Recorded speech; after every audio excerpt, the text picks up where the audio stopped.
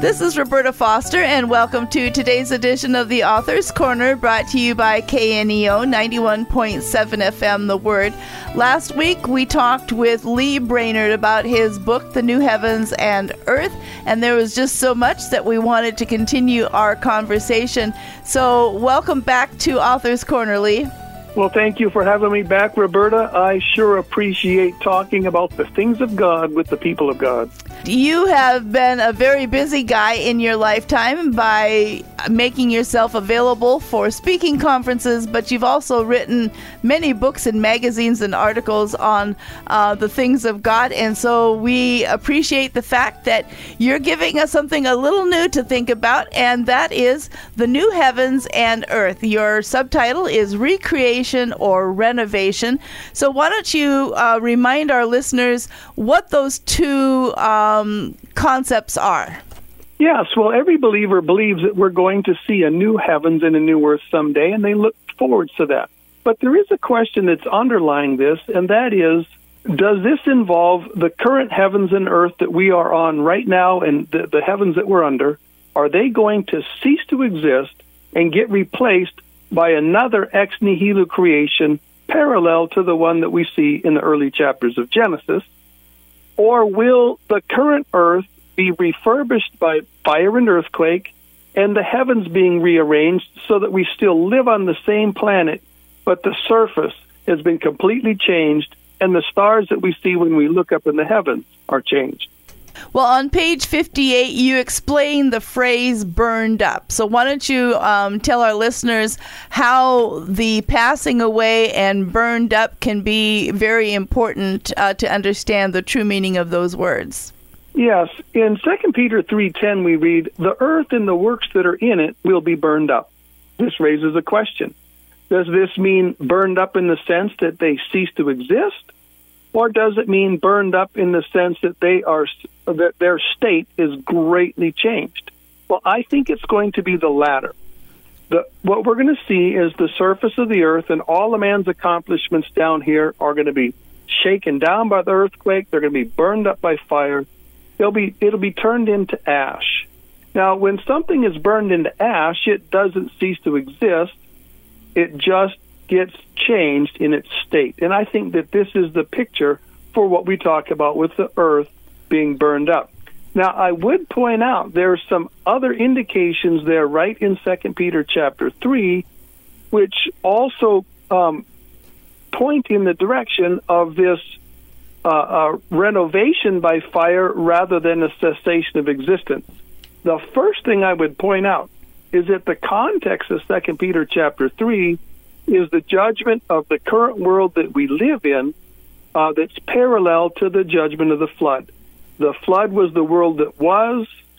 There was a world that was prior to the flood. Then after the flood, we have the world that is. And then there's going to be a coming judgment of fire, followed by the world that will be. And so there's a parallel between that flood and the fire that's coming.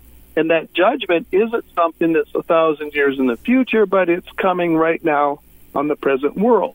The other thing I would point out is in 2 Peter 3, we see some amazing signs in the heavens that are associated with that judgment.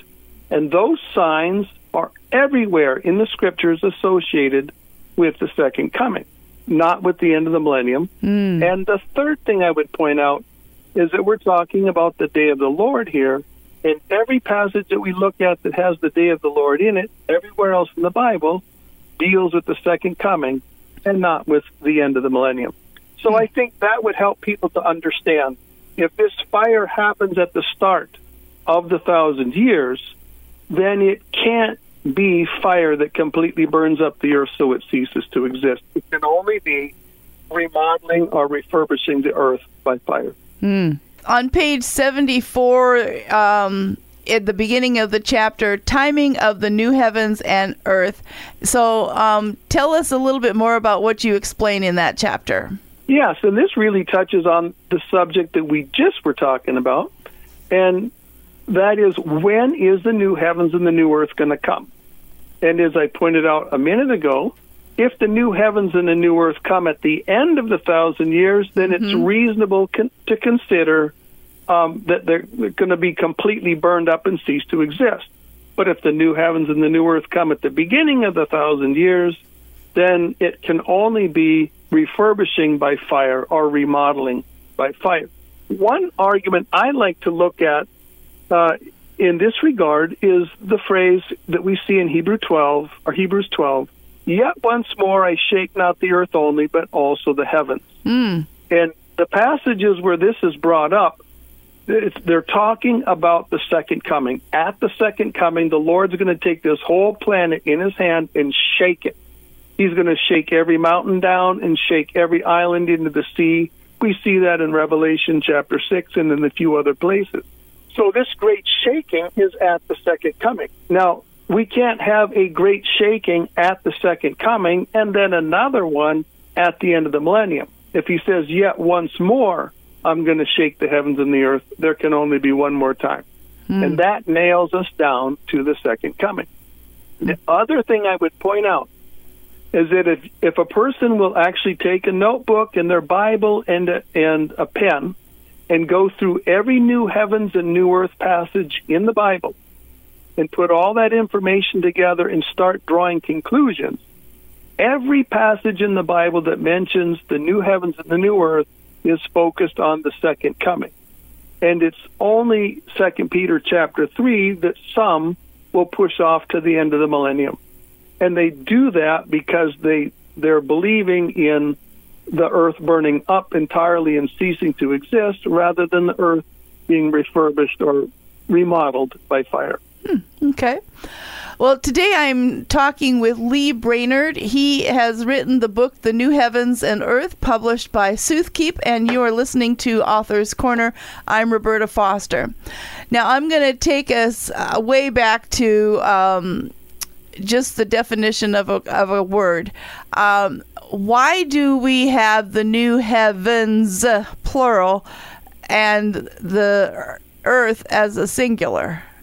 Well, the heavens is an interesting subject because sometimes we read the word heaven in the singular and sometimes we see the heavens in the plural. Okay. They refer to the same thing. It's just really the angle or the perspective that we're looking at it. We can refer to the whole thing as the heaven, but it's often in the plural simply because the heavens are such a vast, comprehensive subject that the heavens typically appear in the plural the same way that God's name appears in the plural. It's talking about something that's so massive, it's infinite. And the Hebrew grammarians call this the plural of infinity. So there's a lot in your book. In addition to the writings in the book, you have an appendix. And so you've added a lot of information through the appendix. Tell us about the content there and the purpose of including the appendix. Yes, I put 3 appendices in the book. And the first one is called Two Piles Exegesis. And what I'm talking about here is the fact that sometimes controversies on a doctrinal subject are presented to the believer. And they're presented as if you've got to choose between 2 different piles of Scripture. One pile of Scripture goes in direction A, and the other pile of Scripture goes in direction B. And so you've got to choose between these piles. So you choose pile B, and then you end up kind of ignoring all the verses in pile A, or you choose pile A and kind of ignore the verses in pile B. And when people have doctrinal questions presented to them in this way, it forces people to actually end up holding less than what God intends for us to hold. Because whatever the right solution is, it takes the verses in both piles, puts them in one pile, and comes up with the solution that honors all the verses in both piles. And so that's what I tried to do here with the new heavens and the new earth. Point out that we can take every passage in the Bible on the new heavens and the new earth, and they can fit in one harmonious understanding of the subject. The second appendices was the confusion on recreation, where I mentioned before that some people think the heavens are going to dissolve, and so everything will break down into a bunch of atoms and subatomic particles, and then they'll go back together. And others hold the view that everything in one big flash will cease to exist. There will be no universe, and then a new universe will spring back into existence. And there's a lot of confusion on this. Most of the authors that I've read will in one line use language about dissolution, in the next line talk about cessation of existence, and they're really kind of unclear on it. And what I just like to point out to people, it doesn't really matter which version of that people hold. The real question is the earth going to cease to exist in any way, shape, or form, or is it going to be redeemed and refurbished by God? Now, the last appendix is the biggest one, and I list a bunch of citations from men of God, mostly from the past, who reject the view that the earth is going to cease to exist and embrace the view that the earth is going to be redeemed and renewed. And a lot of people, this is helpful for a lot of people, because the most common view today that's held by prophecy teachers is that the earth is going to cease to exist, the heavens and the universe are going to cease to exist. And they kind of look at this like everybody believes this. And it's really a surprise to them to realize that many of the big names in our recent history actually held that no, the Lord's not going to bring the earth into non-existence. He's going to clean this earth up. He's going to redeem it.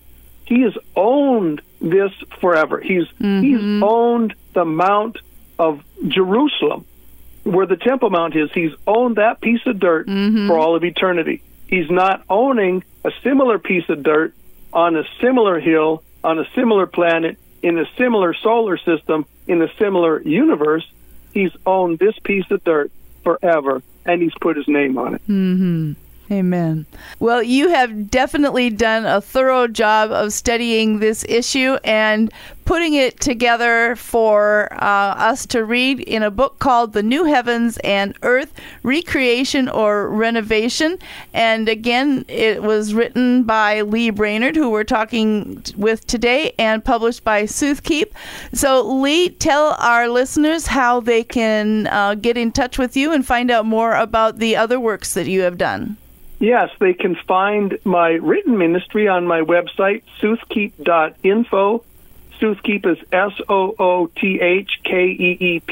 And for those that are curious, that's Old English for Truth Fortress. I also have a YouTube channel that's called Soothkeep, and you can find my books on Amazon. Alrighty, so one more time, the book is The New Heavens and Earth, written by Lee Brainard, and we certainly appreciate him sending us a copy of the book today. Lee, thank you so very much for being with us. I appreciate the opportunity, Roberta, and may the Lord continue to bless you and the entire radio network world. And to our listeners, we appreciate you tuning in. If you missed any part of today's interview or would like to hear it again, you can find it on Apple Podcasts, Spotify, or wherever you get your podcasts. You can also go back and listen to part 1 that we did last week. So this is Roberta Foster on the Author's Corner. Join us again next time. Are you walking in everything God has for you? Hi, I'm Pastor Gary Culp, and I'd like to invite you to check out the Exceedingly Abundant Ministries podcast, available from the Sky High Podcast Network. This 30-minute weekly Bible study will give you time to grow spiritually and get to know God and His Word on a deeper level. God has more in store for you than you ever realized. Listen to Exceedingly Abundant Ministries today and learn about how God can do more with your life than you ever imagined.